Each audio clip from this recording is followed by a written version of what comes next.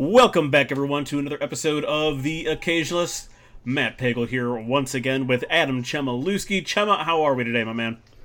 Doing really good, man. We made it through spooky season, still alive. I watched Halloween Kills, which sucked, but So I've heard. so I had to watch Dune again in the same night to make up for it. There you go. That's the way to do it. Yeah, I've heard that it's not particularly great. So, yeah, whatever. I didn't like. It's since that particular franchise isn't that important to me. It'll probably be one that I won't ever see. At least I shouldn't say ever. Probably will be one that I won't see for years. Yeah, no, I understand, dude. Like I was going to go to the theater to see it, like me being a fan of the franchise, and I saw Bond and I saw Dune like in 3 weeks of each other in the theater. What I did was I bought Peacock for a month to just to get access to the movie and everything. Sorry about that, folks. We had technical difficulty because I had the audacity to move my microphone slightly, thus resulting in a cascade of dumb connected events. But I totally cut off Chema like in the middle of him explaining something about Halloween Kills, how it wasn't that great, how I'm not going to see it. Chema, just go ahead and pick up where you left off there. I'm sorry. Yeah. So like I said, I saw Dune and Bond in the theater twice within the last 3 weeks or so. So I bought it on Peacock, and let me tell you something. This is one streaming service that I think would be okay if the world was without. There's really not much on there except for NBC stuff, and even AP Bio, which is AP Bio's got another show on there. I remembered enjoying that show. I like Glenn Howerton.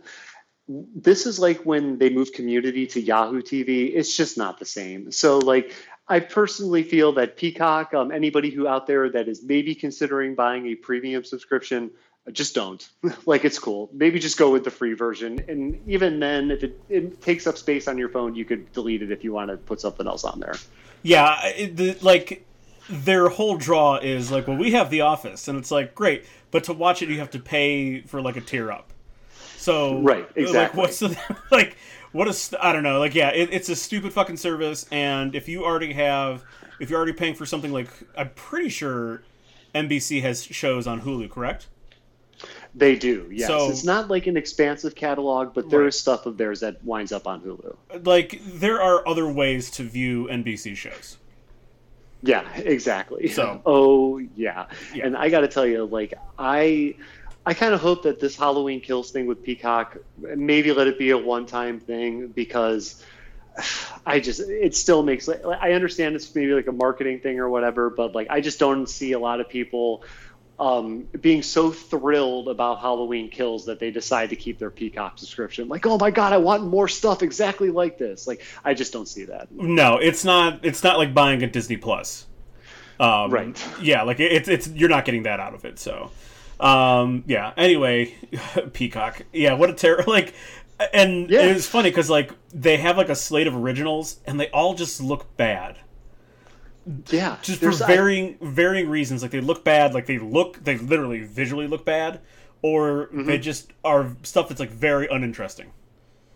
Yeah, dude, AP Bio looked very, very bad in terms of production quality, especially from when it was on regular NBC, two completely different worlds. And just in general, it wasn't all that good. Everybody's phoning it in. The writing has jumped from they went from, in terms of Arrested Development, they went from Arrested Development season 1 to Arrested Development season 4, in one season and stuff. So it's a lot of inside jokes. The characters are unnecessarily wacky, and I only made it through 15 minutes of one episode of that. All right, so don't buy Peacock is the lesson here. Yeah, exactly. But other than that, dude, I'm happy I made it through all but 2 of the movies I wanted to see through spooky season. Fright Fest. I'm done with the spooky season thing. I didn't get around to see Human Centipede because go figure, that's not on any streaming services. And then Lamb, actually, there was theater times were so limited out here, but the good news is that they made it available for rent, so I'm going to check that out as soon as possible. Okay, that's good. All right. But anyway, we are not here to talk about we're done with Fright Fest. There is I do have a thing about Fright Fest, but I'm going to keep it until we get to our year in review, which is cool. Actually not that far away. So I was kind of thinking about that. It's not that far away, but so when we get to the year in review, I do have something like an extended thing on Fright Fest, but we are here to talk some sports. November is normally our sports month, like where we do an entire. Obviously, we would do sports movies, TV shows, whatever, and obviously just generally talking about sports.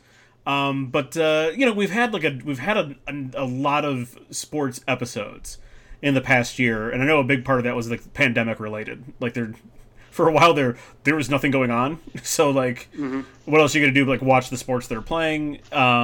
We've had like just some interesting things happening in the last like calendar year in sports, so like we've had a few more sports episodes than normal, so we're not going to go, this whole month isn't going to be dedicated to sports, but we are going to be doing a sports episode for you today. So let's start this off with a little lightning round, Chema. What non-American sporting event would you like to attend once in your life? Okay, dude, I'm hoping that I actually get to do this. I want to check out this Japan series, the Japanese Championship Series for baseball. I've seen footage of Japan-style baseball for a majority of my entire life. These games look like a goddamn party, dude. Like, this looks like how baseball like should be and stuff. You know, like when you see games in certain stadiums, and I'll even say even in Dodger Stadium, you know, like people, they look like they're having, I guess, some kind of version of what you might call fun. But at these games, it just looks like an all-out goddamn riot and stuff. And so, like, I did a little bit of research on, like, the series. It takes place, like, right around the time that, like, our World Series does in the end of October, November. And just same thing. It's a best of four. And, you know, I know that Can't be a best at one of point four. in time. Or sorry, best of seven. There you go. You have to win four. Yep, there we go. Yes, the 2-3-2 format. And like, I personally know that because Jess is going to Coachella with me next year, I'm probably going to have to go to Japan at some point in time. So why not try to check out one of these games? Yeah, absolutely. Baseball everywhere else in the world looks like they're having more fun than all of us sitting in the stadiums watching baseball. The Caribbean, there's like music playing and like bands playing on the dugouts and stuff.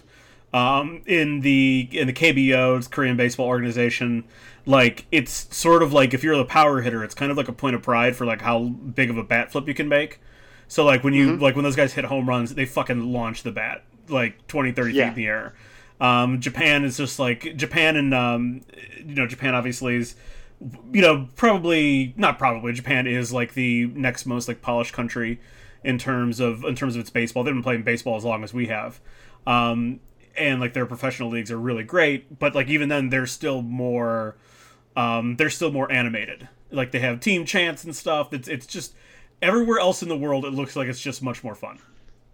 Yeah, dude, I'm telling you, there's something about like watching a World Series game where everybody's supposed to be into it, and you watch like what is probably just like game number 30 over there from in the Japan League, and like it just looks like seriously like a fucking riot and stuff. Like, I mean, just people are really, really into it and everything. And I know people are into baseball and everything over here, but I want some kind of like expressiveness. They're way more expressive about it. Right, exactly. And I think I know. I'm kind of wondering because like Japan is definitely more of a buttoned up society than we are. I wonder if it's that sort of like, I don't know a ton about like that.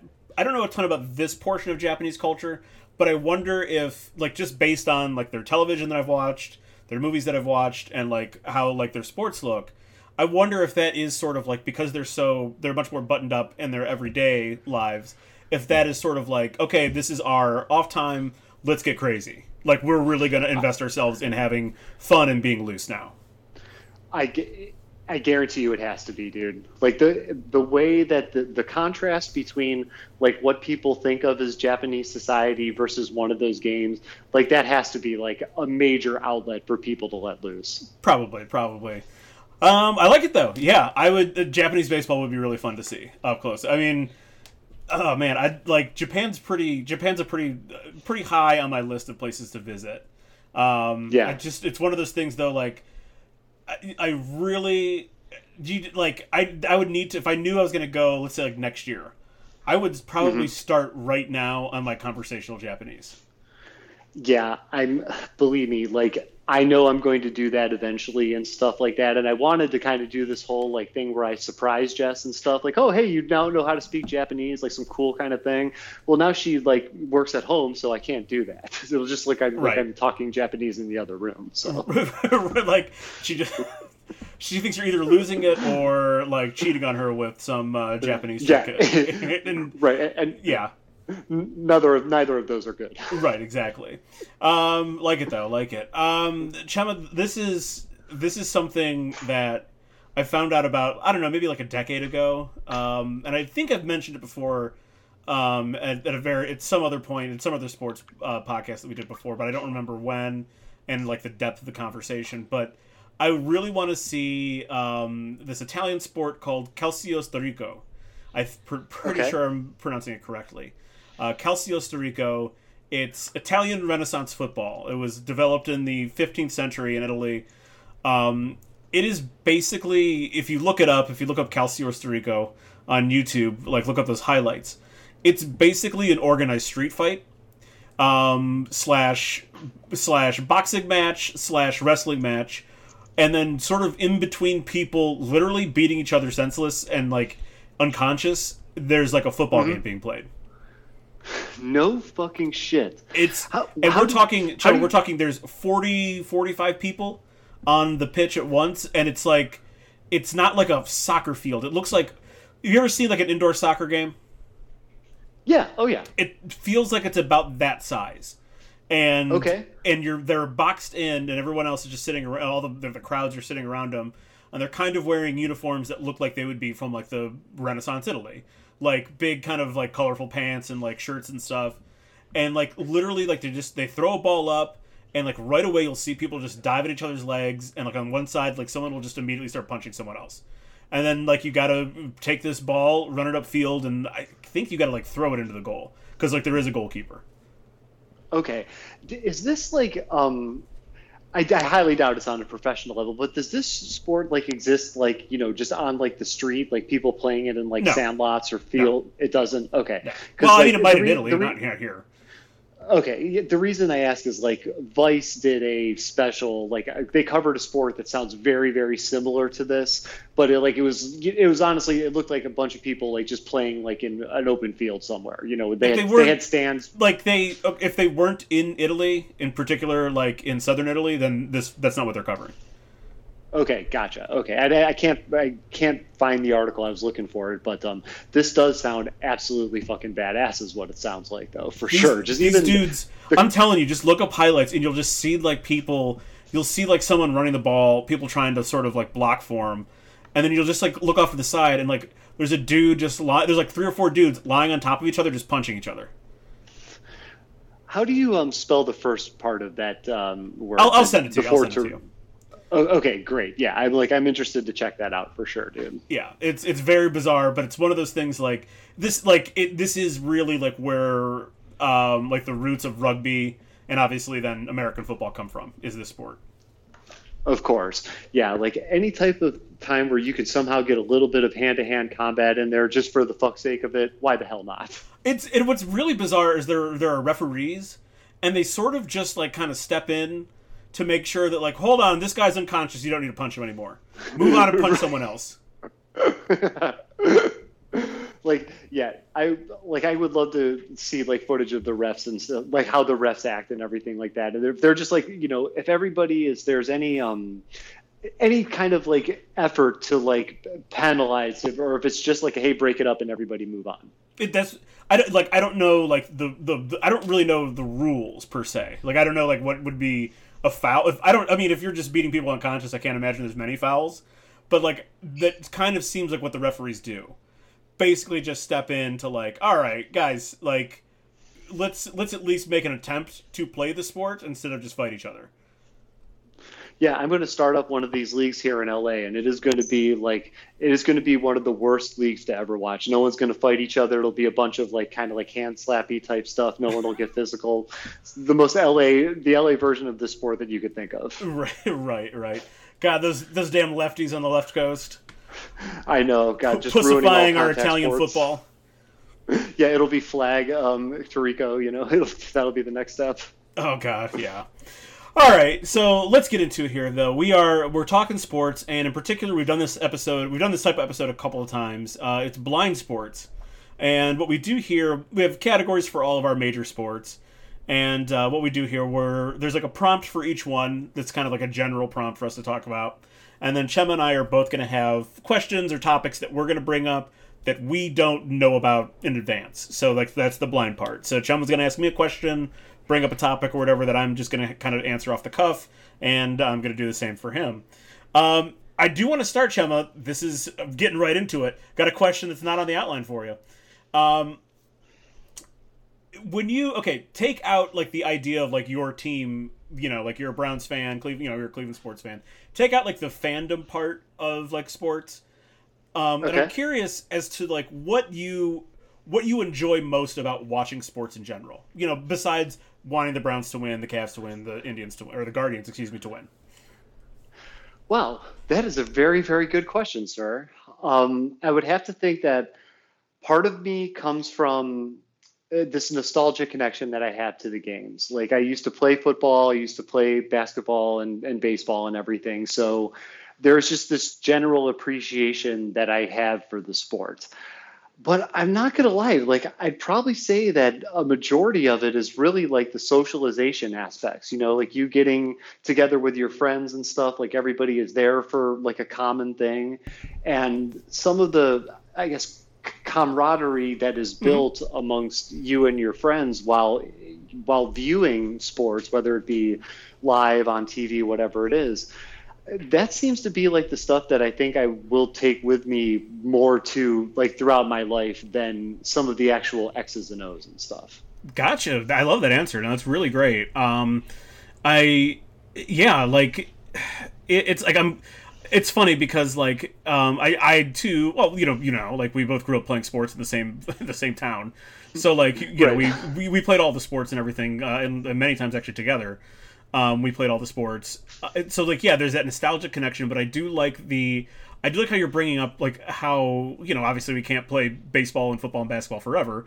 But I do like that how you bring up like how that's sort of evolved into the socialization aspect of it, that it's like something that you can bond over with other people.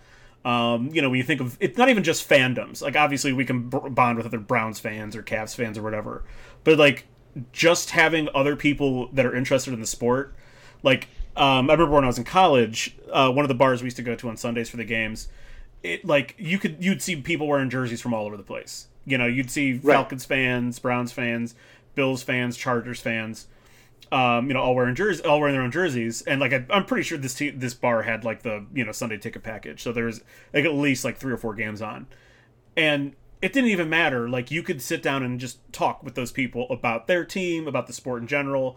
What do you think about our team? Here's what I think about your team. There's just this really interesting social aspect to it that is like that I still remember over like who won that Browns Bengals matchup in 2011. In week 12. Like I don't remember, but I remember having a good conversation with the Bengals fan that day.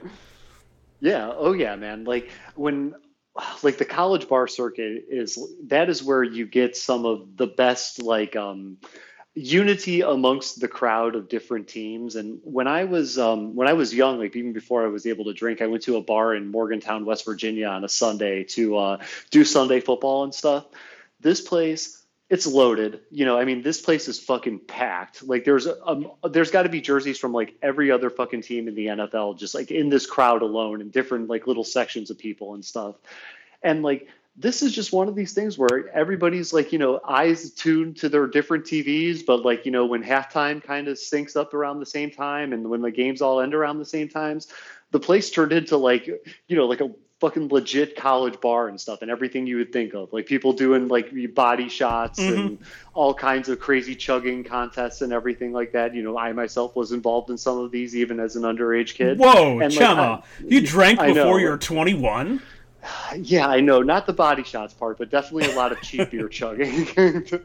And especially because I had like no money back then. So, but yeah, like there's like those kinds of tales like from that time period of life. That's where I think you really get the almost like the real like camaraderie experience. Because once you get outside of that and you become adults, the 5 Pittsburgh people in the bar, like everybody's like, taunting them and hassling them. There may be like one batch of Browns fans that tries to like, oh man, hey, we're not all like this and stuff. You could actually see this kind of crap like playing out in front of your eyes.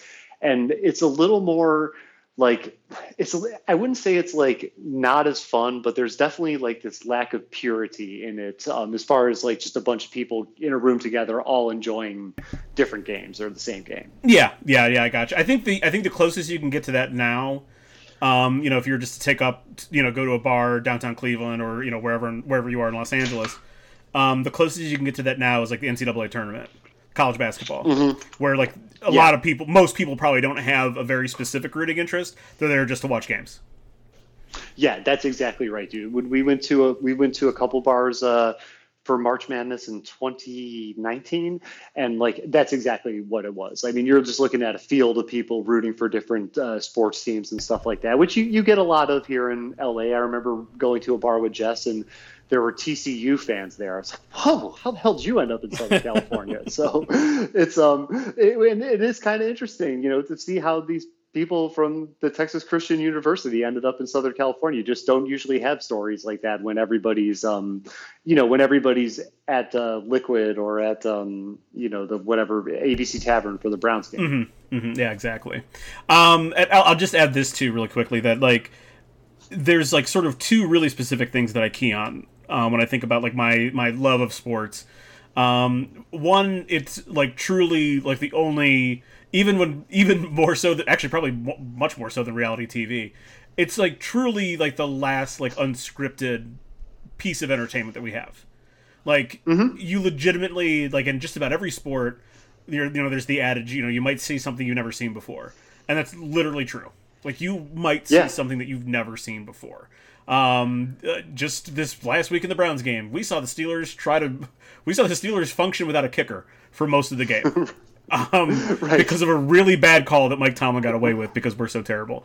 But like, stuff like that happens. Like it's really like, and there's people that are like, oh, this game is fixed, the refs are in on it. Oh, okay. Like the amount of orchestration that would have to go into arranging a football game to come out a certain way in like week 4 of the NFL season would be like master genius level Moriarty shit.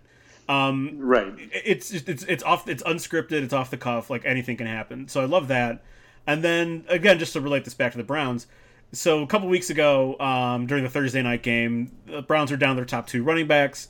And then you get Dearness Johnson I wouldn't say come out of nowhere, because I think a lot of Browns fans know who he is. But certainly to the more national level football fan, the broader football fan at large, seeing this undrafted free agent who was working on a fishing boat a couple of years ago rush for 146 yards and a score, like those stories happen every year in every sport, where there's just sort of I wouldn't say an underdog. He's in the NFL, so he's clearly one of the most talented people playing football on the planet because he's in the league. But in terms of his status in the league, not very high. And even like guys like Dearness Johnson can have a big game. There's a chance for someone to have a big game, to do something amazing. Earlier this summer, Padres relief pitcher hits a grand slam, and like the first relief pitcher hit a grand slam in something like 30 years. Like just those little stories happen in sports, and they like and what's the comparison? Like Hollywood couldn't script this, or this is straight out of a Hollywood movie, because like that's what Hollywood sees these things happen and go like, that's a good story. We got to figure out how we can spin that into a TV show, a movie, or whatever. But like it starts in sports. Yeah, no, dude. That's exactly right about this being like one of the last unscripted forms of entertainment, dude. And I got to tell you, like, the Dearness Johnson story, that is just a great fucking story right there. I mean, and the good thing is that like the NFL and sports is loaded with these kinds of stories. Even Kurt Warner, like working in the grocery store to going to a Super Bowl champion, and yet a movie starring Zachary Levi coming out here pretty soon, or if it's not already out. But and like these are these kinds of stories that they're only like in these very, very small windows of time. You don't get those every single week, and we're lucky to maybe even get 5 of those a year per sport, if that, I mean, so, and the way that these things turn out to be like with the Dearness Johnson thing, I mean, you're right. Like a lot of Cleveland people know who he is, but no one expected him to be the leading rusher in the NFL that week, Mhm. and to just come out there. It's always this cool moment that he's going to be able to hang his hat on, and it could end up being, if that game somehow turns out to be like this crazy impact game or this like nucleus of the Browns sort of turning it around at whatever you want to call it. If there's some kind of relevance that ends up to that game, like, as a result of the season, that could be like one of those things that a lot of people look back on. It's just like, man, you remember when that guy did that on Thursday Night Football, no less? Mm-hmm. Exactly. I mean, maybe the most obvious one that we're missing here, the Tom Brady story only happens in sports. Right. Yeah, exactly. Oh God. Yeah, dude, you're not getting that anywhere else. Like, even like, there are like certain, like, I guess like underdog actors or whatever, but those, Sure. the career in acting and everything, it's a little bit more like formulaic and calculated and stuff, Mm-hmm. like people to get that perfect role. And some people may just fall into the perfect role, but you might, to get into the next perfect role is a little bit more of a calculated effort than all of a sudden the sixth string quarterback becoming the greatest football player to ever play the game. Right. Exactly. Yeah, that's a really good point too. Like you can have. I think you can have this in like in the entertainment realm, but it's much more formulaic. Like you can be a not particularly good-looking actor, and you know what they'll do with you? They're like, well, you're a villain now, like like or you could be a character actor, like, and then you Right. could have like a long career being a character actor, like it's just different. Like it's just different the way that like the stuff in sports happens versus the rest of the world, the business world, the entertainment world. It just doesn't really happen the same way. Right. And like you may hear stories about like, actor like Chris Pratt like living in his van and stuff like that. And now he's like a primetime Hollywood actor and stuff. But I feel that story is a little bit more, not necessarily like living in the van specifically, but somebody coming from a less fortunate background or a less fortunate situation into the Hollywood fame. I feel that is like a little bit more common in Hollywood than it is in the world of sports. Yeah. And like somebody might come up as a third string quarterback and come out and kill it, for like one game, but like the kind of longevity that like Chris Pratt is, like it's just not as common in the NFL. Like the third stringer might have that one great game and that's it. Kevin Porter Jr. could have that 150-point game and that's it for the rest of his life. Right. Whereas Chris Pratt is going to be around for 20, 30 years. Right. And let's also keep in mind Chris Pratt voluntarily lived in a van so he could smoke weed every day. Yeah. That's Wasn't. Yeah. Well, I mean, he was voluntarily broke. Yeah, I gotcha. A little different. Like it's a little. I could have went with Jewel or something like, but for some live in reason, a car. Yeah, like there's this whole thing. I heard a story about Chris Pratt being Michael Myers' voice in Halloween Kills. I'm hoping that's just a stupid rumor or tweet that I saw get circulated around. So he's on the brain today and stuff. It's Gotcha. also this really weird photo of him and his wife that just kind of irks me. he irks me in general, but we won't go down that path. But let's hop into it, Chema. Let's get into the bulk of the blind sports here, and I think we should kick it off with a little bit of football here. And for the general prompt that I threw out there for you, we're talking a little college football here to start off. So when do you think that we're going to see the playoffs, the college football playoff, expand, and how many teams are going to be in it?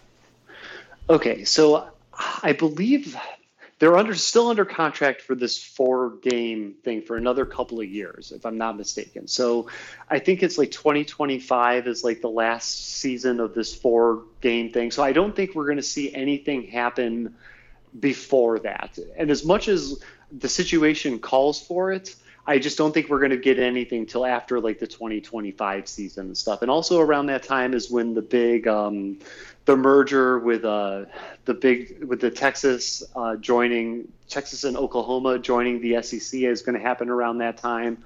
So I think so if it's 2021 now, we're looking somewhere between 2026 and 2028 for the official expansion.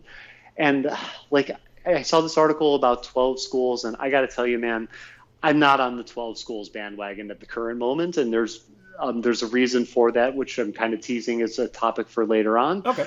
But when it comes to the expansion, I really just think eight's the appropriate amount. And if I'm looking at the top 25 right now, and the top 8 teams are Georgia, Alabama, Michigan State, Oregon, Ohio State, Cincinnati, Michigan, and Oklahoma. Like now, and that's if the playoffs were to happen today, if on an 8-team expansion, that's what it would be. Right. Now, I kind of feel like all the bases are covered there. Like I don't, and so if I'm going out of so just once again using the same model and going with the additional 4 teams, 9 is Wake Forest, 10 is Notre Dame, 11 is Oklahoma State, 12 is Baylor. I just think the point is made with 8 teams here, and like I don't believe that like 12s will like actually like dilute the playoffs, but you're going to be looking at one round that unless you have a dog in that fight or in this race, no one's going to care. Like I mean, the ratings for Georgia versus Texas, which Georgia versus Baylor, yeah, that's not going to be all that strong. And then also like number 2, like Georgia's going to outright, like I feel that is a Georgia outright trucking them. But however, it's football and college sports, anything can happen. But I don't know, man. Like I just feel that like 12 is a little bit too much. And especially to go from 4 to 12, because when you look at like what you'd be jumping from now, despite the controversies that come with some of the selections each year in the college football playoff, I'm kind of comfortable to say that whoever makes it in there, has got a pretty decent argument to be in the college football playoff and stuff. And this even goes back to when Ohio State jumped over when Penn State won the Big Ten and didn't make it in. I believe that Ohio State had more of a right to be there than Penn State, just based on Ohio State being a better fucking football team and everything.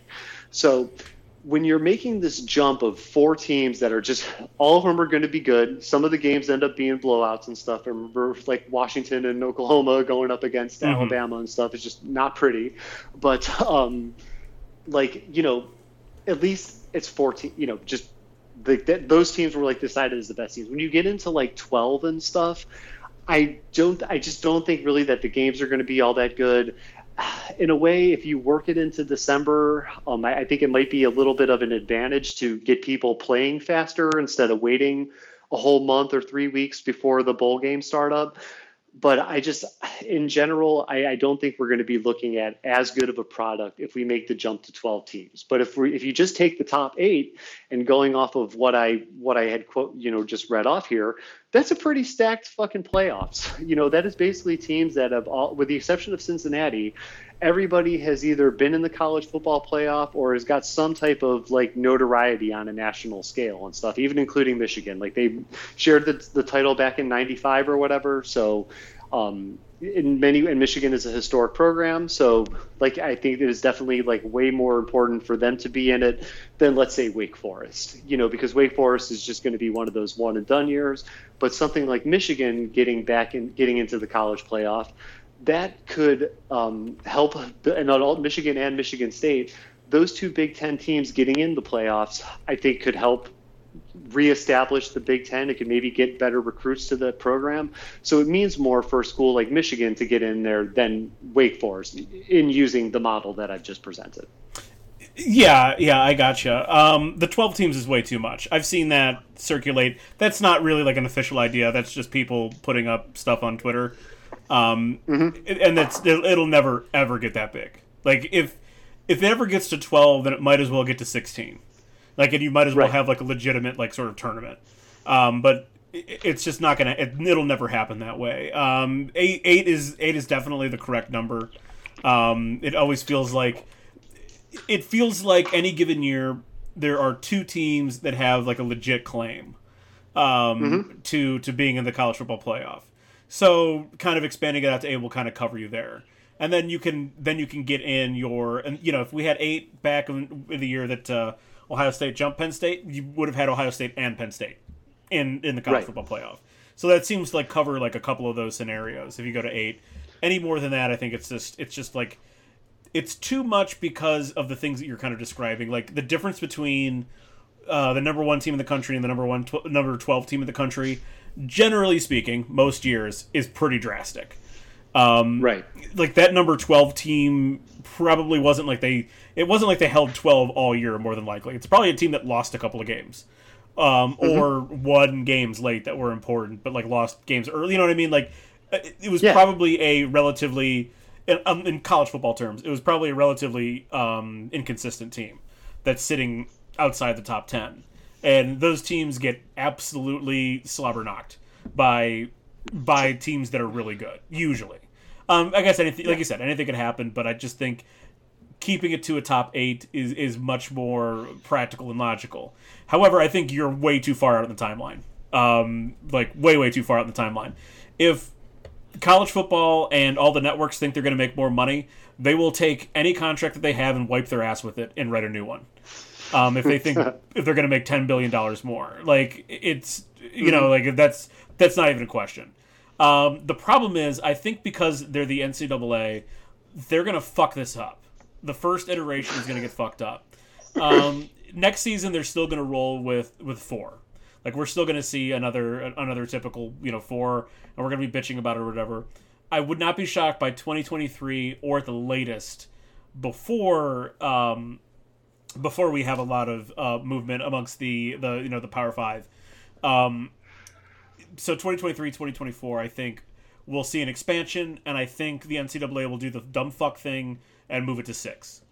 And then we will unfortunately get sort of stuck in a system of 6 for a few years, where like your top 2 seeds get a bye, and then like the next 4 teams play, the 4 through 6 seeds play, and then like in the next week we have another like 2 matchups before we get to the title game.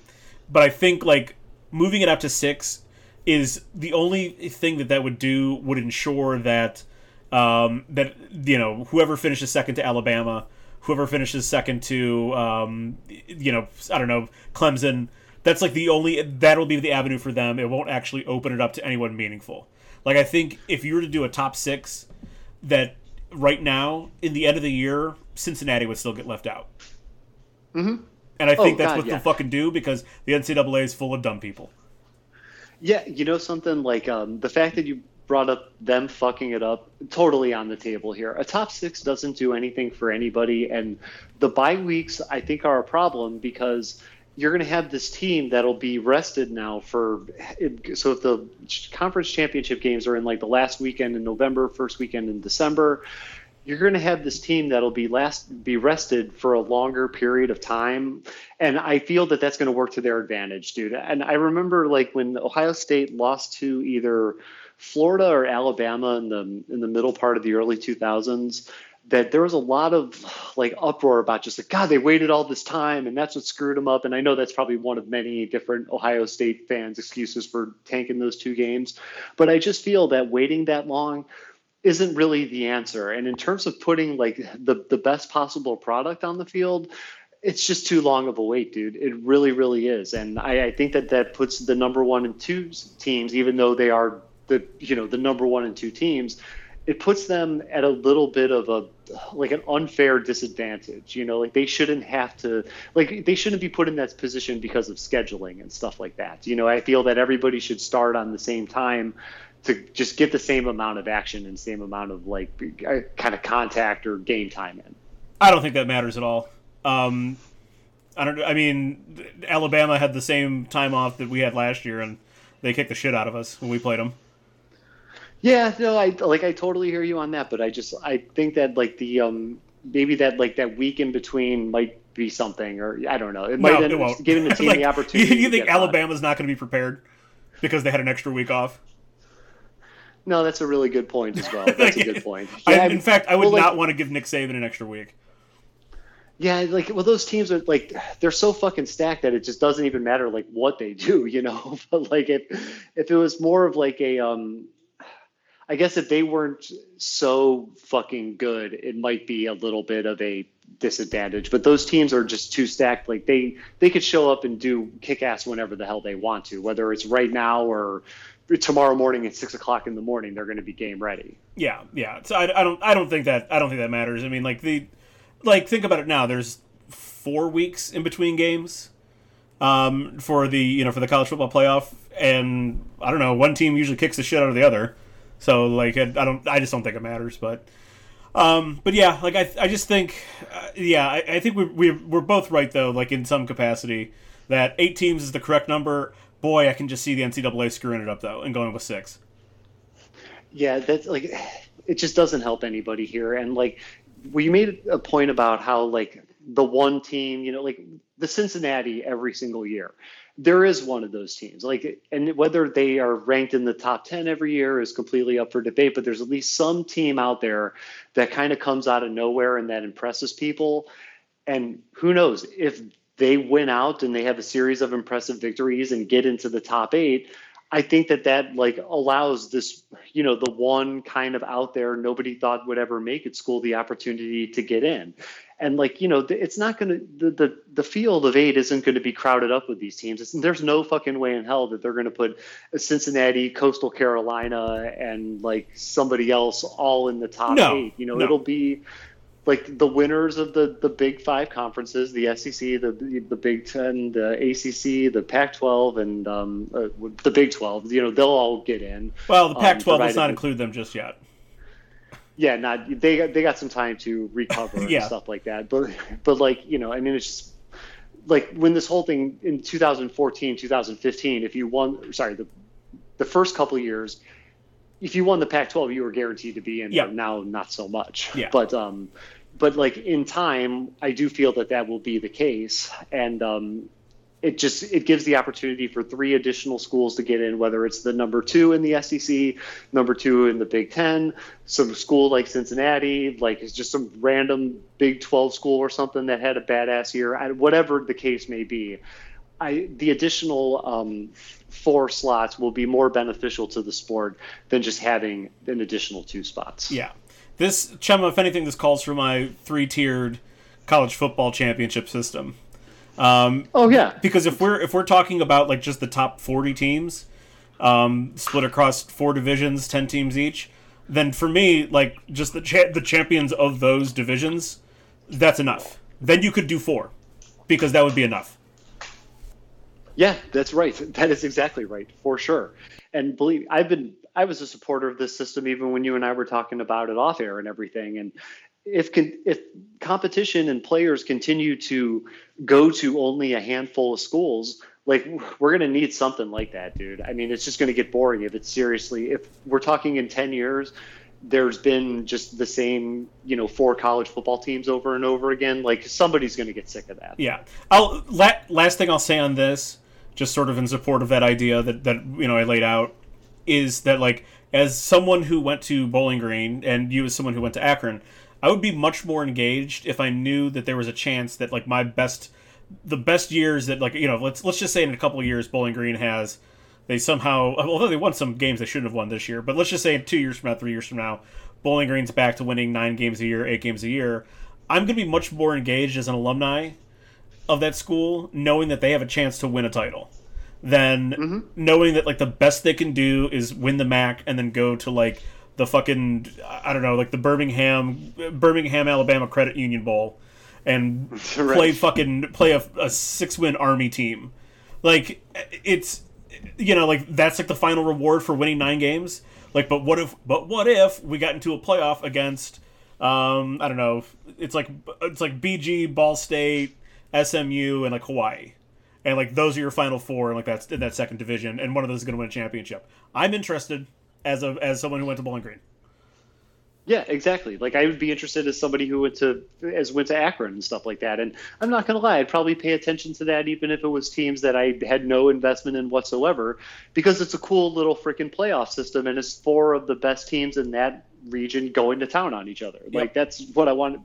I'd be gladly interested in that. It might actually add some weight to some of these like just lesser known bowls and stuff. If the Birmingham Alabama Credit Union Bowl was I don't know if that's an actual bowl, but it very well could be. It probably is at this point in time. The Kimmel's they're having a Jimmy Kimmel Bowl, for crying out loud. Like I wouldn't be surprised if that's the case. But yeah, I mean, I think that's a better idea. Like when we talked about it before, I just think that the way you divided up the teams is a much better system than what we have now.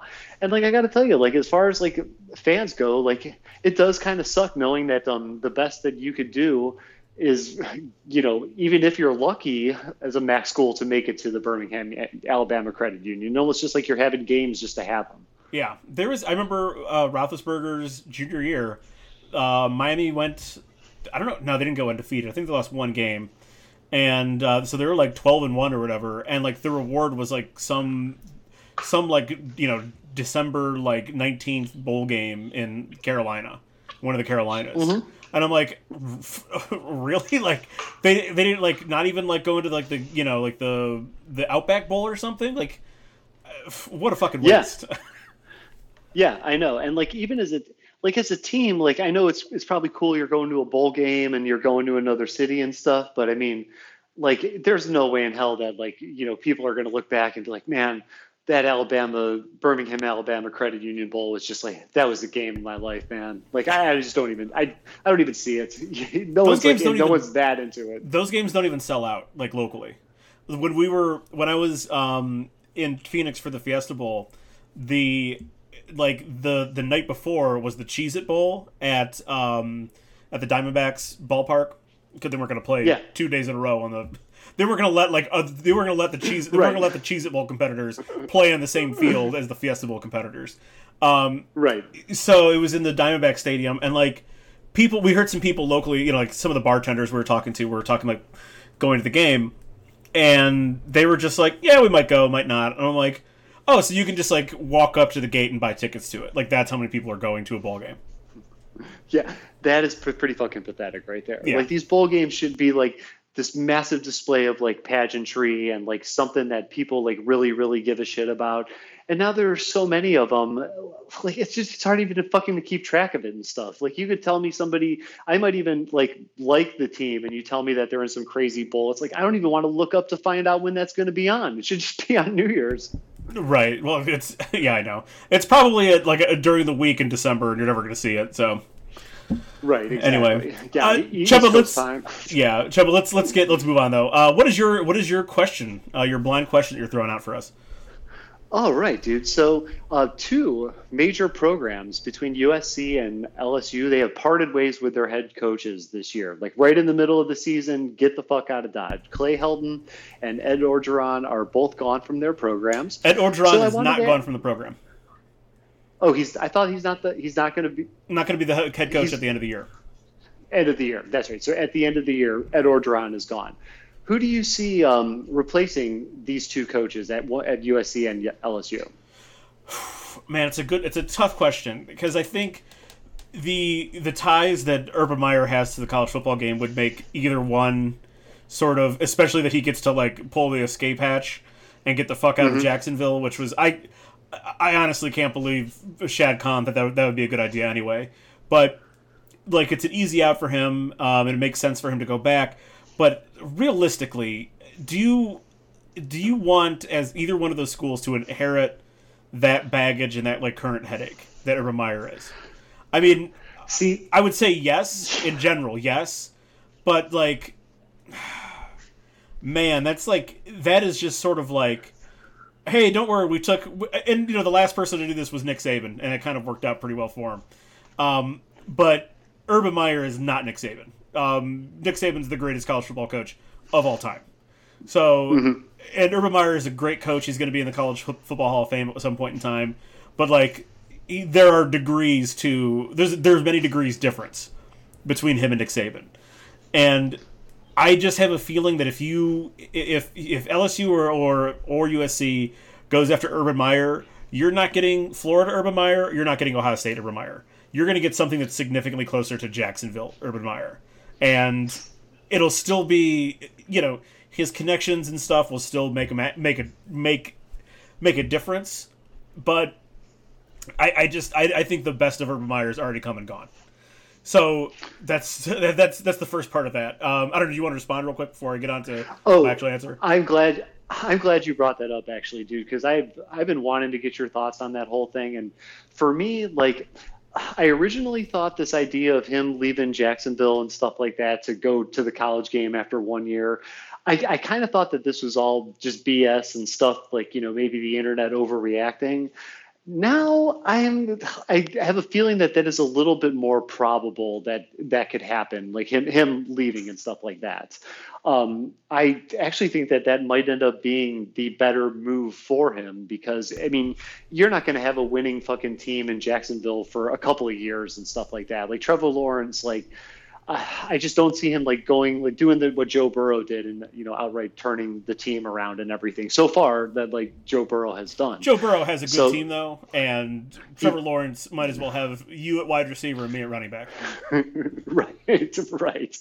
And like so I don't see Jacksonville having like like that like a turnaround like the Bengals or even like the Browns had with Baker and stuff. I just don't see it.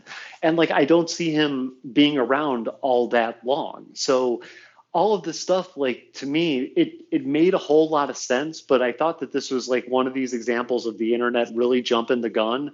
And then it was like the Barr thing comes around and then, hey, Shelley's an anti-vaxxer and stuff. So there's just this like kind of unnecessary drama that is coming along with him that to me doesn't seem like even if he were to go to either USC or LSU, I'm just not seeing him even being there long, like maybe a couple of years or something, like if that, and then who knows, he might have another heart issue or something, or these teams don't turn around as quickly as he maybe thought. Oh God, another heart issue and he's gone. So I just you put it the best when you say that like this isn't the Florida or Ohio State Urban Meyer. This is a completely different, almost like damaged goods Urban Meyer.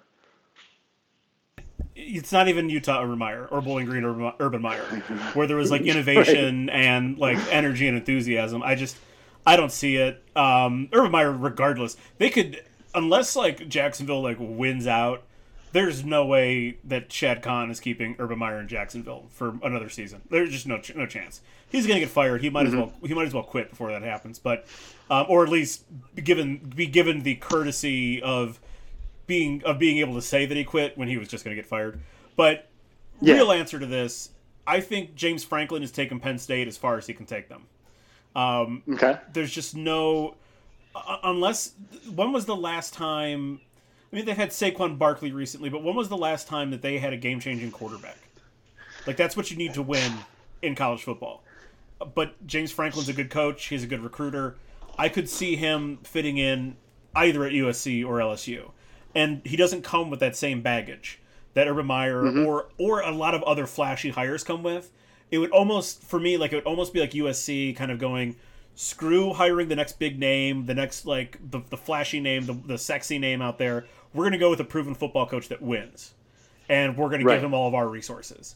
And then I would also throw into the mix, I'm not sure how much longer PJ Fleck has at Minnesota. Not because like they're not good. I mean, they're still a solid program, but I don't feel like PJ Fleck's last stop is Minnesota. Like he's not going to be the head coach of Minnesota for the next 25 years. Right. So LSU, sure.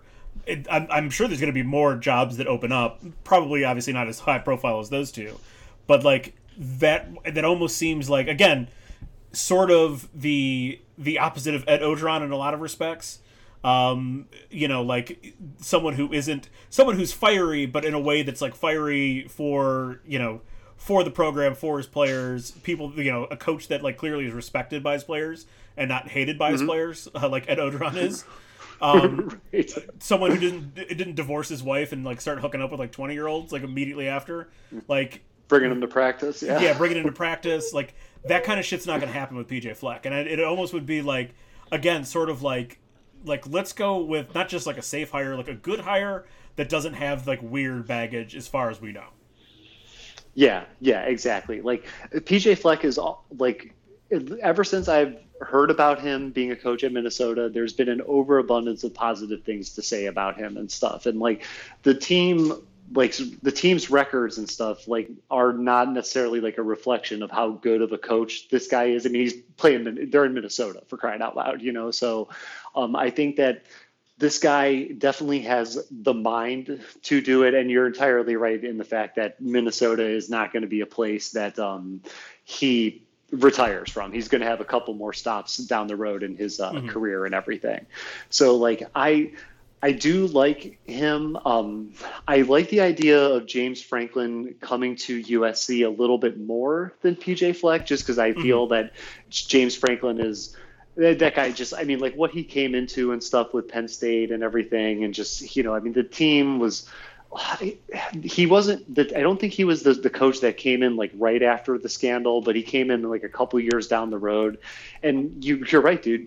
He's basically done like I think all that he is going to do. And he's had Saquon, but he's never really had this stud be all end all quarterback and everything like that. And he So can if get he that could, in Southern California. yeah, exactly. And like I think that that's a little bit more reasonable than some of the other like coaches that appear on these lists are like there's no way Mario Cristobal is going to leave Oregon to Mm-mm. go to USC. Like, Mm-mm. not a fucking chance. I've seen articles like with him as like the number 3 candidate. I'm like, there's no way in hell that that's going to happen. Like, Only I if know he like were to get fired from Oregon, and that's not happening. right. It's not definitely not happening this year. And now they could tank another game, which they're going to do. Believe me, Oregon's not going to win Oh yeah, out. they're gonna lose again. They're, yeah, it's going to be Oregon State. Like that is just mark that now. Mm-hmm. So like it's either Washington or Oregon State, but they're taking a game. Like, and they're not going to fire him over that. Like, not a fucking chance are they going to do that.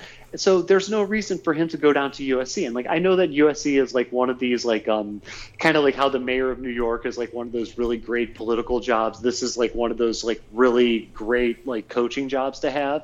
But he's still not going to leave Oregon. Mm-hmm. And I think that that's whoever wrote some of these articles, like just really having no clue about the college football scene in general. But James Franklin was actually like the number one coach on these lists and stuff. And that I can see. Matt Campbell from Iowa State, I'd Sure. rather have him at LSU than at USC. That's just me personally. Like I know he's young and seems really, really smart, but I just for USC, I don't think that they're gonna go that route.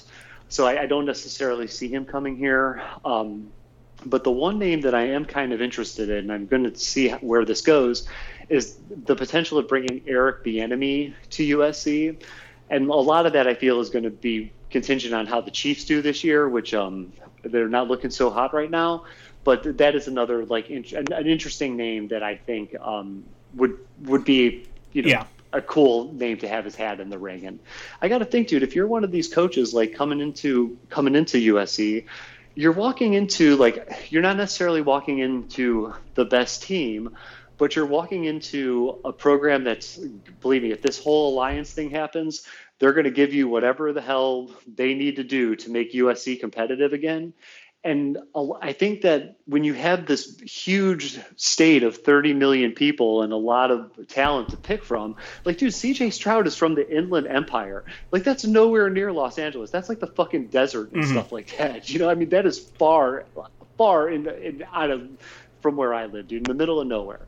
And so, if you could harness some of the talent that's here, and I think it's a pretty decent pitch for you to walk in and be like, hey, I'm the new coach at USC.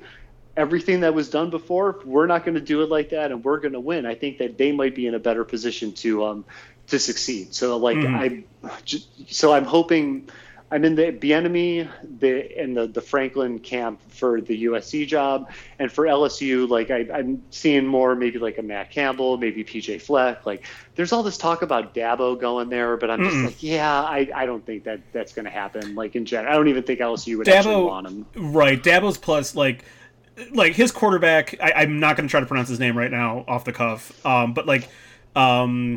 DJ, I know. Fuck it, I will. But like his quarterback, he was a top recruit, and there's no way he's just going to bail on him after like one bad season. Like, right? Like he could, like all signs, and I think he's got another quarterback in the pipeline too. There that's sitting there that could be that they trust to take over as well. There's no way he's going to abandon him right now, unless like if it happens again next year, like they have a terrible season, I could see it. But just unlikely. Here's my nightmare scenario, Chema, is that LSU and some of these other schools, they hire other names, and Matt Campbell kind of waits it out at Iowa State for a little bit while longer. And then when Harbaugh inevitably gets fired, Campbell goes to Michigan and makes Ohio State's and our lives a living hell for the next decade. Yeah, that is a very, very nightmare scenario. And Harbaugh, like, I will tell you, dude, like, I respect the fact that he took less money or something this year. He's not getting paid as much. He's actually like out of the Big Ten coaches, he's like the third least paid out of the Something like that, the entire conference. So like I can kind of respect him for that, but that doesn't necessarily mean that number one, I don't respect Jim Harbaugh, and number two, his days are just they're numbered, dude. Like I just feel if he doesn't beat Ohio State this year, I just can't. I can't imagine that he has more than a 1-year leash. I know they don't do. They're not very rash at Michigan, especially with like quote unquote Michigan men. They don't react as rashly as some other programs do. But like, how much more rope are you going to get? Do you want to go 0-10 against Ohio State? They would have lost last year had they played. Right. So did you want to go 0-10 against Ohio State? Yeah, dude. Like I think right now, like. And even, with last year being what it was and stuff, I almost think that they've been wanting to fire him for a while, but they don't really have anybody else to get. So, at some point in time, hopefully not, that like Campbell doesn't go there because, this guy's got a lot of promise, and like what he's done with Iowa State, like I actually know who Iowa State is now. So I mean that's a lot better than what it was a couple of years ago. So I mean I think that that is definitely a nightmare scenario that people might get worried about. Or my other hope is that Campbell, besides Campbell maybe going to the SEC, is that Nebraska job's going to be open soon enough, and that's a significant step up in resources and recruiting. From Iowa State would be go to Nebraska.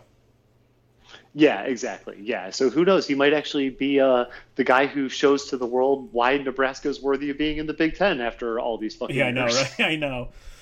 All right, Gemma, let's get to my question here. I'm going to the NFL. Okay.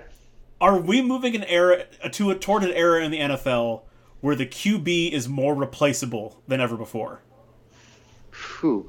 Well, I will tell you something, dude. I would have to say yes, because just in sheer amount of football talent that's out there, and if we're using what happened this past weekend as like a little bit of a starting point where 3 quarterbacks came in off of the bench and had success, yeah, I think so. And like the sorry about that. So in terms of like replaceability, if we're going with like the Cleveland Browns, for example, and let's just say Baker like really, really stinks it up, he's probably not going to be the quarterback of the future, and they're going to take the opportunity to replace him. And so the thing is that like, whether they go older or younger, you still have like a pretty decent crop that you might be able to put some kind of trade situation for. Now, maybe like these trades and everything like that. I mean, believe me, I'm sure you've been listening to them all week about, hey, let's trade for Aaron Rodgers or Russell Wilson, like, these stuff that probably won't happen. But the fact that they could easily replace Baker with somebody better or somebody as good, I think is a testament to like what you're saying about the quarterback's replaceability. But if you get like a really, really, really good quarterback, they might be irreplaceable. Correct. Correct. Okay. I mean, yes, that's an obvious one, but look at the teams that have a really, really great quarterback. It's like 5 teams, basically. That's true. That's very true. What I'm getting at here with this is that team construction is much more different than it was even like 5 to 10 years ago, especially like about a decade ago. Teams you draft the quarterback high, and then that's your first piece, and then you start finding that guy pieces, a tackle, a running back, wide receiver, whatever it is. Then you start finding pieces for him. Now it's different. It's very clearly different. We're going to just draft a good running back. We're going to sign good linemen. We're going to sign good defenders and draft a defensive end. And then when the right quarterback comes along, we'll take him, with the team already being built. The Bucks were not built for Tom Brady. They were built for Jameis Winston. It just never worked out. However, that team was ready to go, and look what happens. Right. The Rams were not built for Matthew Stafford, and in fact, like I know there was like an adjustment period with Stafford and McVay. Their two styles kind of blending together. But that team wasn't built for Matthew Stafford; it was built for Jared Goff. And the way, and and kind of like sort of the way you mentioned before, like there's like a lot of talent available. Well, like we've talked about before, how the talent level and the skill level of the NFL is kind of, it's closer to the college game than ever before because of the way the game gets played, especially at the quarterback position. Like those running quarterbacks aren't being asked to suddenly become pocket passers. Like coaches are finally tailoring the game to who their quarterback is. So there's gonna be an abundance of more NFL ready QBs coming out of the college ranks than there ever have been before. So you can kind of, I don't want to say plug and play, but like I think we're probably in agreement here. I don't think Baker is going to be the guy who leads us to a Super Bowl necessarily. He could be in the right circumstances, but Baker could be one of these guys that is a seat warmer until we're able to trade for Russell Wilson. And just for the record, I think he'd look great in orange and brown. Oh, yes. Oh, yes, dude. And like the way you put it right there with like these teams being built for, you're right. The Rams were not built for Matthew Stafford. They were built for Jared Goff, but however, you extract Goff and replace with Matthew Stafford, and all of a sudden you're looking at one of the best teams in the league, if not the best. And I didn't know they made some moves on defense and everything too, especially with the additions of Von Miller, and that's only going to help them out and stuff. And like the thing that I like what you say about Baker and everything is like, he might not, but we have so many like working pieces around him that he could lead us to the Super Bowl if everybody's healthy. Like we have a Super Bowl caliber roster, at least a deep going playoff roster. And I'll tell you something, like if they're able to like keep this roster together, that could be the real ticket here. Because you just imagine like if you let's just say for example that Baker and OBJ are both gone sometime here in the near future. Mm-hmm. You bring in Russell Wilson and stuff, and now Russell Wilson's got Nick Chubb, Kareem Hunt, he's got Dearness Johnson, like he's got Donovan Peoples-Jones, Landry. He's got a better defense than he's had the last several years in Seattle. Yeah, exactly. He's got an O-line for him and stuff too. He's got a really decent O-line. So just imagine like what that guy could do almost from jump. You know what I'm saying? Like, because the rest of the team, like I know that the quarterback has to be like in sync with the rest of the team. Like I know that for sure, and they all have to like play together. But so the team around him is going to have all this experience, like running Stefanski's playbook, running that offense, being comfortable in that offense, mastering that offense.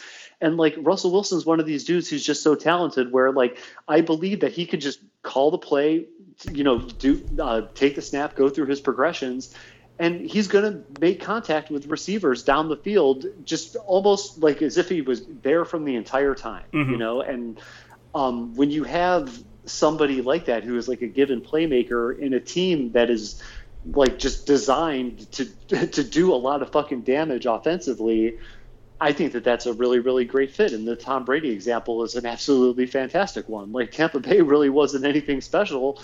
And then, you replace Jameis with Tom Brady and they're in the freaking Super Bowl and winning it and destroying the Kansas City Chiefs, no less. Mm-hmm. And I think there's also this, what kind of makes them more flexible too. Like if you build the team first, then you draft the quarterback that you think is going to fit in the system because they're a little bit more ready to play at the NFL level than they were previously. You're going to get this quarterback on the cheap. So you could move pieces and parts around, trade for people, sign people that you probably wouldn't be able to if your quarterback, because I know we mentioned this before and this is already kind of showing up, but look what's going to happen with the Chiefs going forward when they have to pay Patrick Mahomes $50 million in a season. Mm-hmm. Like, how are you going to be able, like if he needs a running back or he needs, the team needs a piece on defense, how on earth are you going to be able to bring in, there's no way financially in a couple of years, like they would be able to make the equivalent of a Von Miller trade. Like, how would you afford him? Right, exactly. Like, and I hate to say this, but the idea of just like bringing in Josh Gordon's over and over and over again, that's not the way to do it either. Because you're going to need like he has Tyreek Hill and Travis Kelce. Hey, one could easily assume that they might not be able to afford one of those two guys. And that's a huge gap to fill, especially with Kelce. The dude's a freaking monster. And like, you can't just, pull some guy in off the street and just pray to God that everything's going to be okay. Like, you need to have like stars that are worthy of the money that you're paying them and everything. And when you set yourself up the way the Chiefs have to experience some kind of financial turmoil or be in some kind of financial situation in the next little bit of time, this could really affect like the team. Like, yeah, it's great you have Patrick Mahomes. He could end up being the greatest quarterback ever, but it's not going to matter if he's got no one else around him. Mm-hmm. Yeah, I just think this is the era. This is going to be a really interesting era in the NFL moving forward, especially as I won't get too far into this subject for another podcast probably, but especially since in the next 5 years we're going to have at least 2 more teams, so there's going to be 2 more opportunities to build a team, and then find the quarterback. Yeah, that's another really good point too. Yeah, that's another topic for another conversation, but I do believe that we're going to see an expansion for sure. All right, let's move on to baseball here real quickly. General prompt here. This one's been popping up in the news lately. Obviously, besides the World Series, there's nothing else baseball-wise going on, and now that that's over, this is going to kind of probably take center stage in the baseball world for a little bit. What do you think is the most likely outcome for this Guardians lawsuit?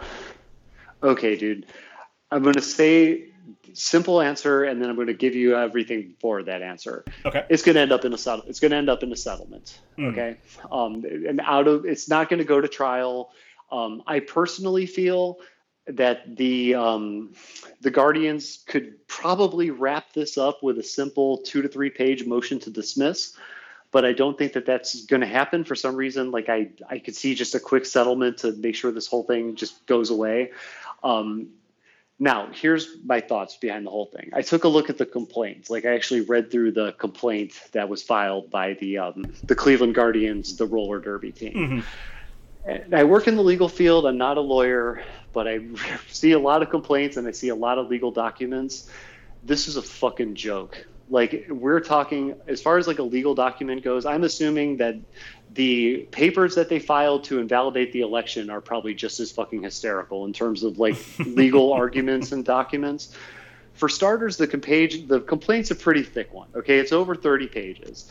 Now you're looking at the first 5 pages are actually like where they try to have some substance and everything.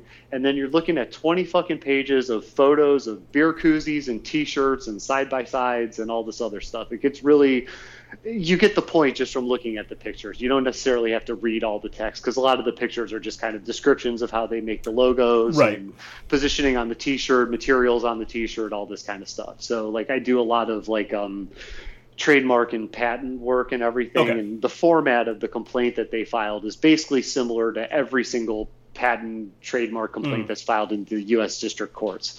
Okay. So with that being said, let's take away the second half and let's just focus on the first 5 pages here. The first 5 pages, they open up with a god-awful argument where they mention how, like, well, you wouldn't name a team after the Cubs or you wouldn't have to name a team after the Yankees or something, which I hate to say this is just the wrong opening argument to make. Those are world-renowned brands, okay? The Cubs and the Yankees are, like, world-renowned.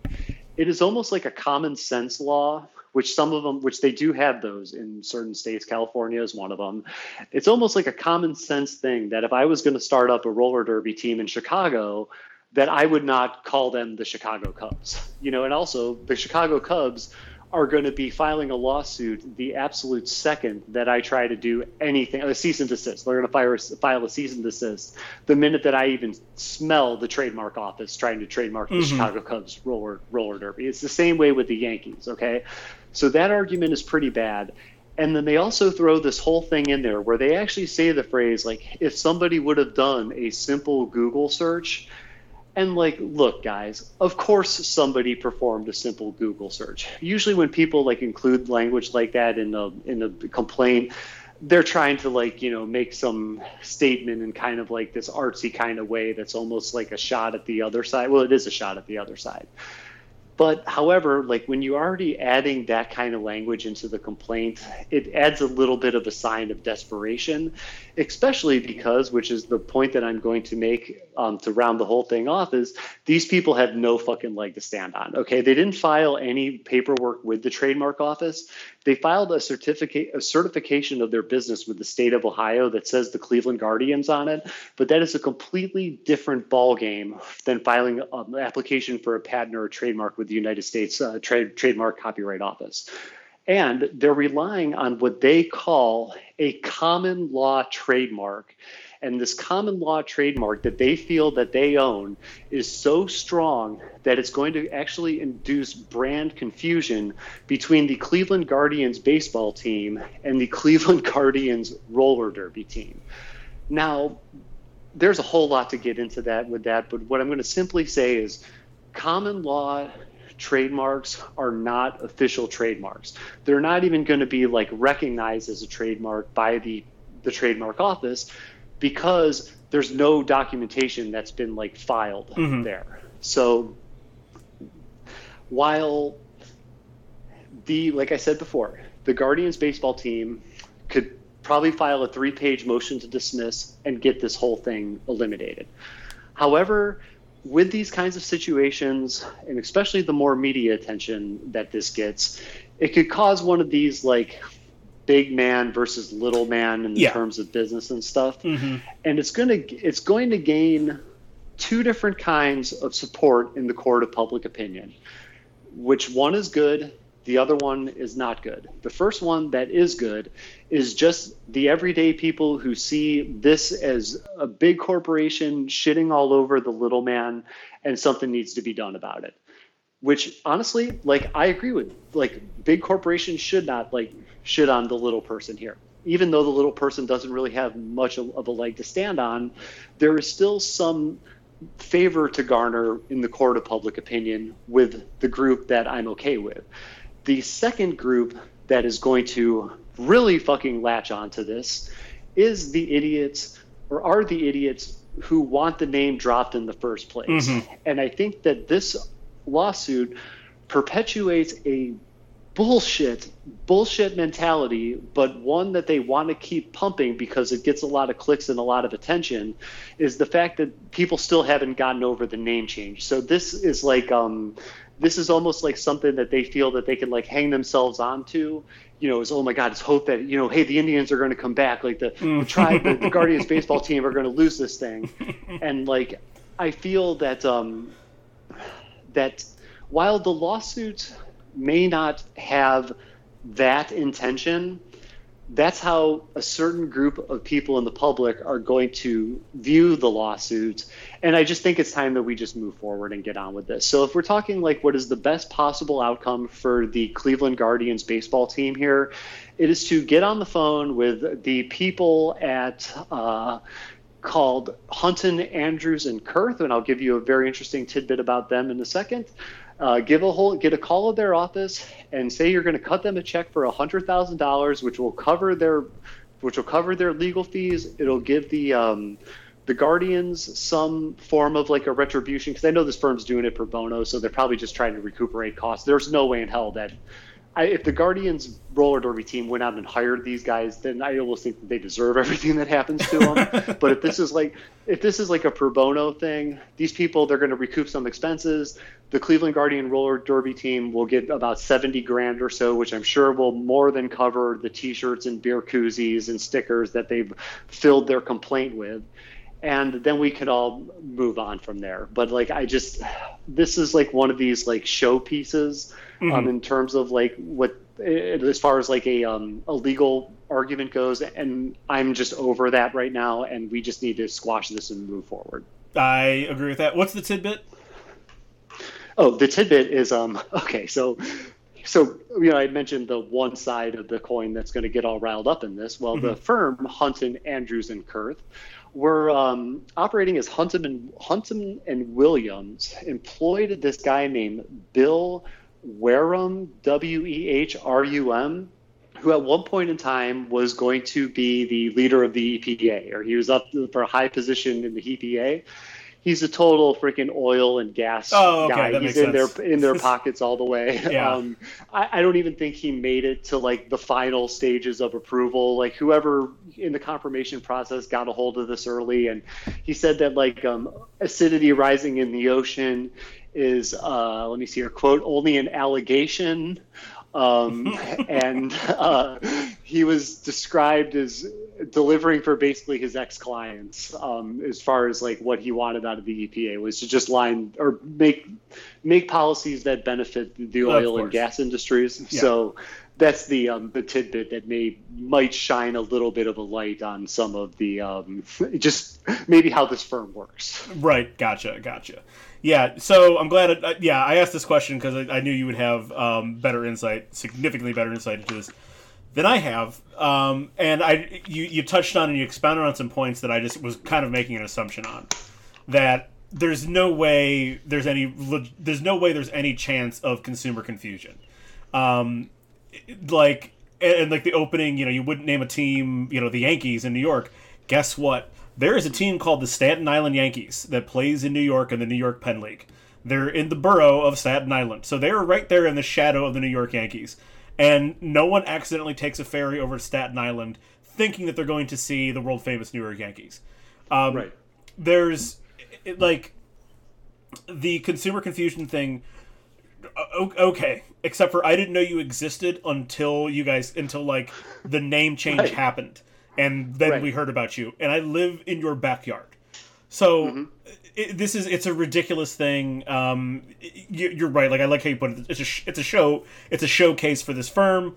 They want certain media attention for this.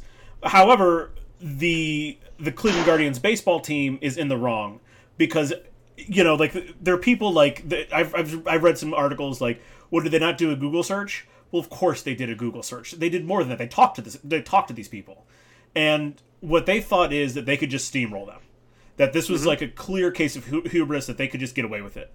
And they're going to. Because, sorry people who are against the name change, guess what? The t-shirts have already been printed, the jerseys have already been printed, the uniforms have already been made. The MLB is not going to unmake them. So this train has already left the station, and it's going down the tracks. You're right. Just $100,000. Let's call it a day, and let's never talk about this ever again. Yeah, exactly, dude. And that, they should be aiming for basically any money that they can get because they're lucky to be getting anything out of this. Like in terms of steamrolling, like you mentioned a really, really great term there. One of the things about steamrolling is you could do whatever the fuck you want. They don't even have to pay these people. Okay. Like the Cleveland Guardians roller derby team is technically not entitled to any money. There's nothing legally that would entitle them to any type of money. They're nothing whatsoever, not a goddamn thing. So if the Guardians baseball team, I got to get better at that. I know. So believe me, I do too. Yeah. Yeah. So the Guardians baseball team, if they want to be assholes and have a public relations crisis that they have to fix, which I'm sure they'll fix in a week, but still, why have a public relations crisis if you don't have to have one? They could really do some damage to these people. And when I was saying about the pro bono thing, so if the Cleveland Guardians baseball team decided that they really wanted to be assholes, they could drag this out for a while. Oh, yeah. You're probably looking at a minimum, if this were to get into any form of litigation, they could file a motion to dismiss tomorrow. Well, actually, okay, so in the Northern District of Ohio, they don't have hearings on motions to dismiss. The judge rules after a series of documents, you file a motion, then an opposition, and then a reply. So the reply will be due in 2 weeks after they filed the motion. So the opposing counsel, number one, is not going to be ready in 2 weeks to oppose the motion. So they're immediately going to ask for a continuance and stuff. And the Guardians could pull some trickery here where they stay the case to go into arbitration and then just bury the case in arbitration for a couple of years. And while this, it doesn't mean anything to anybody except the people, who are the parties here, where what that would mean is the law firm is going to inquire a lot of the Huntsman, Andrews, and Kurth, is going to inquire a lot of fees, and they're going to inquire a lot of employee time that's devoted to this, all this kind of stuff. And they're not going to bleed that firm dry financially, but what they could do is they could cause a lot of man hours to go into a case that goes absolutely nowhere. Right. And the payoff will be, even if they win a payout, it's not going to be anything worthwhile. Right. Like the minute that this would be the best way that I could put it. Now, believe me, these numbers are going to be off, but just for our discussion's sake, if the Guardians baseball team offers the Guardians roller derby team $100,000, as I said that they should, that is a pretty comfortable amount. That's actually a good amount of money in Cleveland. It's not like here in LA where that's basically 20 grand. But so like if they were to offer that money and the Guardians roller derby team says no, that dollar amount is immediately cut in half. You're not getting any more than, you'll be lucky to get 50,000 out of this if you're all said and done. So like they're the best interest here for both parties, especially the roller derby team, is to just wrap this up as soon as humanly possible. And like I said, if they got 70 grand out of 100, if the firm took 30 out for their own expenses and stuff, you are going to be making a profit, because I guarantee you they didn't spend $70,000 on beer koozies, shorts, and shirts and stickers and stuff. Right. So. I was going to say, I bet you if you were to audit everything, all their costs, $70,000 is probably what they operate with in like 3 years. Between their gas, you know what I mean? Like everything they pay for, that's probably 3 years worth of supporting this team. Yeah, I'd probably say that included in that 3 years, they'd probably even get some that money would even be able to cover like going to a national competition, like really expensive trips that they have to take. You could probably get two $10,000 trips to another city out of that money too, that you may have already spent. So like that 70 grand that they're going to get, that's going to go a long fucking way. Yep. I'd take it. Take the money and run. Gemma, how about your blind question here? All right. So the blind question is, I was reading an article on CNBC about the upcoming lockout that could potentially happen. December 1st is the deadline for them to resolve their collective bargaining agreement. One of the in this article, they list out a couple of different things that are up for debate in this collective bargaining agreement. And they say that it's additional playoff games. There's dividing new income, manipulation of service time, the DH, the universal DH. But what I want to ask you is particularly focusing on the playoff expansion. It's kind of a little bit of a theme for the episode here. Is, do you think that by expanding the playoffs in the MLB, that would be an improvement on the game of baseball? I don't really know. I understand the reasons why they expanded it last year make sense. You didn't play that many games last year. In fact, you played like just over what amounts to just over a third of a season. So by expanding the playoffs, you're giving some teams that maybe didn't find their footing right away a chance to then find their footing. But like over the course of like a full 162 game season, we kind of know where these teams are at, generally speaking. So like I don't think that really adds anything.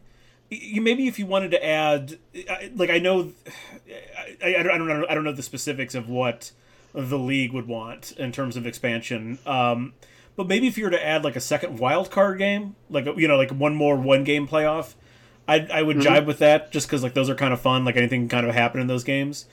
But I don't think we need like another 5 game series or even a 3 game series. Like I don't think that makes anything better. It just makes certain teams more money. Which obviously that's what the league always wants. They want more money. Like I get it. They want more TV money. But like, I don't think that makes the sport. I don't think that makes this particular. It just doesn't make it any better. No, I got you, dude. And like my thought process here is that I actually kind of like the way that the MLB playoffs are. I like that not a lot of teams get in, and I like that it's really, really short. This may be like one of the few times where I actually like agree with baseball traditionalists and stuff like that here. And I feel that if they were to add another round of the playoffs and adding additional teams, I don't think that solves some of the problems that baseball has. It's like sometimes like when it comes to like the NBA, if they were to do this, I almost feel it's just because everybody knows that the regular season fucking sucks, and like, hey, let's just put all the teams in the playoffs and see what happens. And like, I feel that if they were to do the same thing in baseball, like the same kind of like hypothetical example that I just described, that you're not solving the fact that that not a lot of people, there's not a lot of younger fans like there used to be. You're not solving the problem that there's something wrong just in general with the sport and not being able to attract large amounts of viewership. And I know that the World Series numbers are up compared to last year, but last year with the freaking coronavirus and stuff, they're playing with barely anybody in the stands, not nobody in the fucking stands. So last year is a little bit different. And on the radio this week, they were talking about this divide in baseball fans where, there's all these, a lot of older fans and how there's not that many younger fans. And I feel that if they were to just open up another round of the playoffs, you're artificially creating interest because you're not fixing the problem with the sport. You're just okay, more teams are going to be in the playoffs, and hey, the playoffs are when sports are the most interesting. So this is what we're going to do to try to make the sport more interesting. But you're not addressing some of the issues that would make the sport more interesting, like having a universal DH in both the American and National League. Or even stuff like the pitch clock, or even the runner starting off at second in extra innings and stuff. Some of these cool things that I know they haven't done the pitch clock, but the runner on second, I thought that was actually kind of cool. It added a new element of strategy to the game, but we're not doing that anymore and stuff. So I'd rather start with nobody on base. So this way, we end up playing a game that's 19 hours and 8 innings long. It's totally cool. Why be in a position to end the game early? Right. Yeah. By the way, the pitch clock is going to come soon. If not next year, I would assume the year after. But yeah, it's here's kind of what I take away about expanding the playoffs. If the Yankees played 99 games against the Red Sox instead of the wild card playoff, there's no way the Yankees win 50 games because the Yankees were not a good enough team to beat the Red Sox. Could they? I mean, sure, you play enough games, they're going to win some of them, but if they give them 3 games, 5 games, 7 games, that Yankees team that swung and missed at everything, that only tried to hit home runs, that didn't run bases, and only had one legitimate starting pitcher, that team isn't going to suddenly find it over the course of 7 games or with another series. They're just not going to because they're not good enough. So if we begin expanding out, adding another round of the playoffs, you're going to get teams like that. You're going to get teams, second-tier teams. What if the Indians had, what if you were to take the top 2 teams like they did last year? Out of and that was how the first round was, or that's how the playoffs were structured now. Do you think that the Indians would have done anything in the playoffs this year? I mean, I was impressed with the fact that they didn't just totally collapse given all their injuries and everything else. I mean, they actually played really well, all things considered. But that team in the playoffs loses that first round 2-0 or 3-0. They don't win a game. Yeah, exactly. That team's still going to lose. You're just opening up a market for more TV dollars and everything like that. That's if you using your Yankees example, if the Yankees not beating the Red Sox and then all of a sudden finding their way to playing them in a series, all you're doing is you're just opening up a 10 or 20 million person TV market to another series of baseball. It's all about TV dollars and not necessarily about addressing some of the issues with the game, which I got to tell you, there are some times when, I was watching, some of the Dodgers playoffs and stuff like that, which, there were some really, cool high moments of intensity and stuff that the Dodgers completely fucked up because they weren't able to drive in any runs. But, those were cool to see. And, I really felt get wrapped up in the game. But that kind of stuff, doesn't necessarily happen when you're 40 games into a 160 game season. You just don't have the same kind of investment as you do during the playoffs. Yeah, I agree with you. I totally agree with you.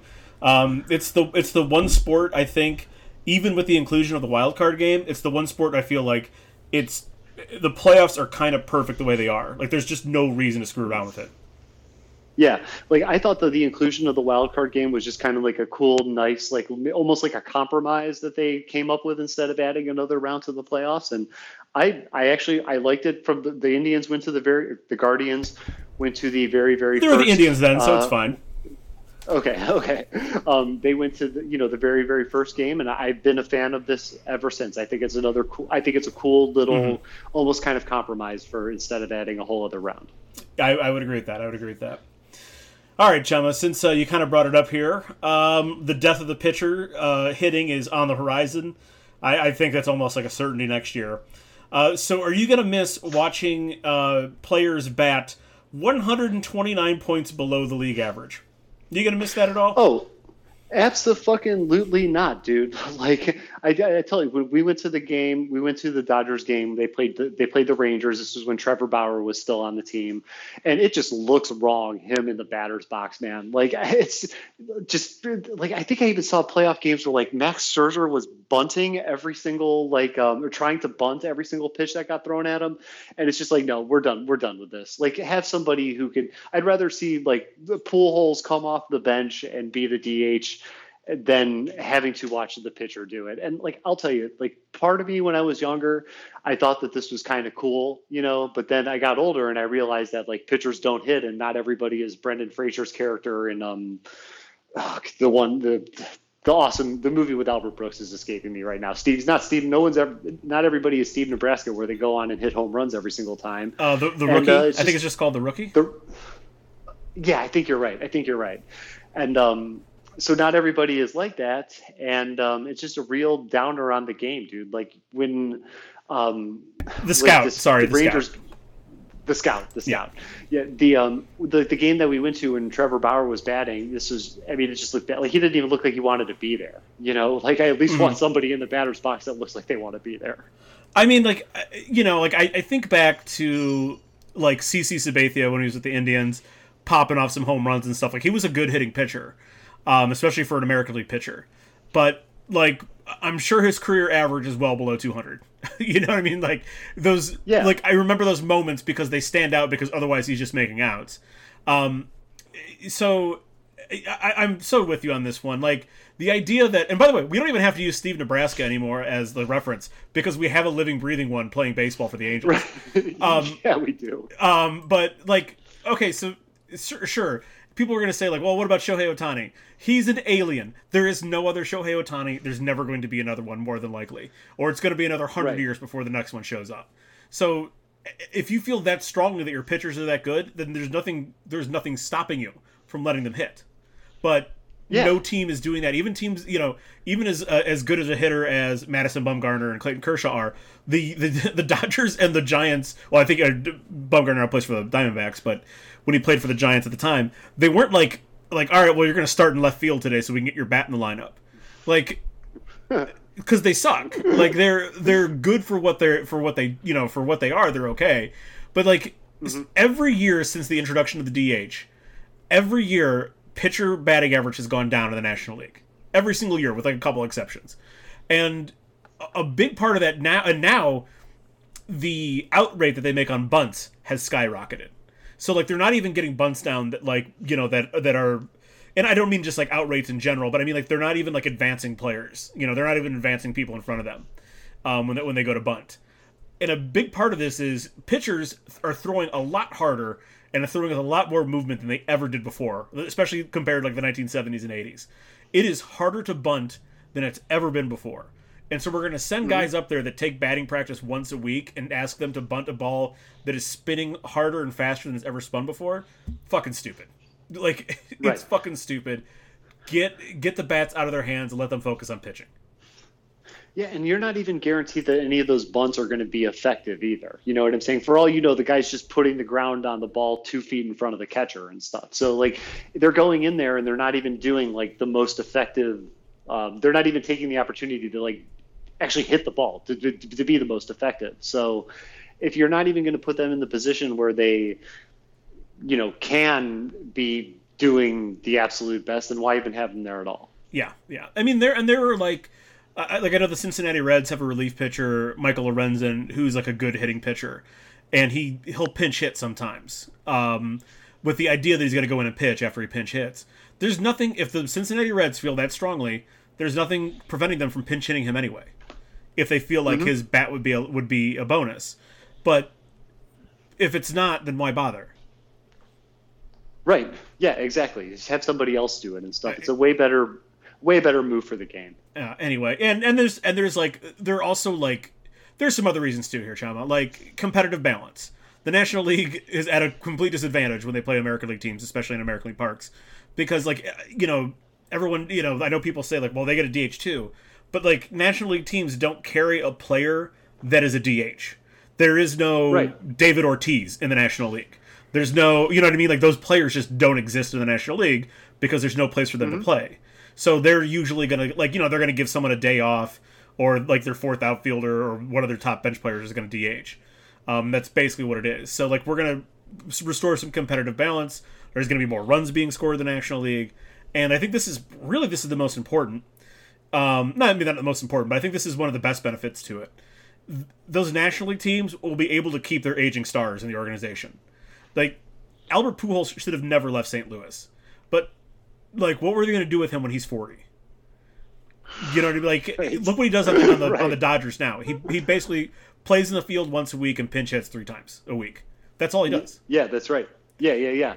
And like you could have his position on the field, like he was playing first base and stuff like that. It could be played by somebody who's in like maybe better shape, somebody who's younger, and he could just go on and be the DH and show up and hit home runs and be the big bat and stuff like that.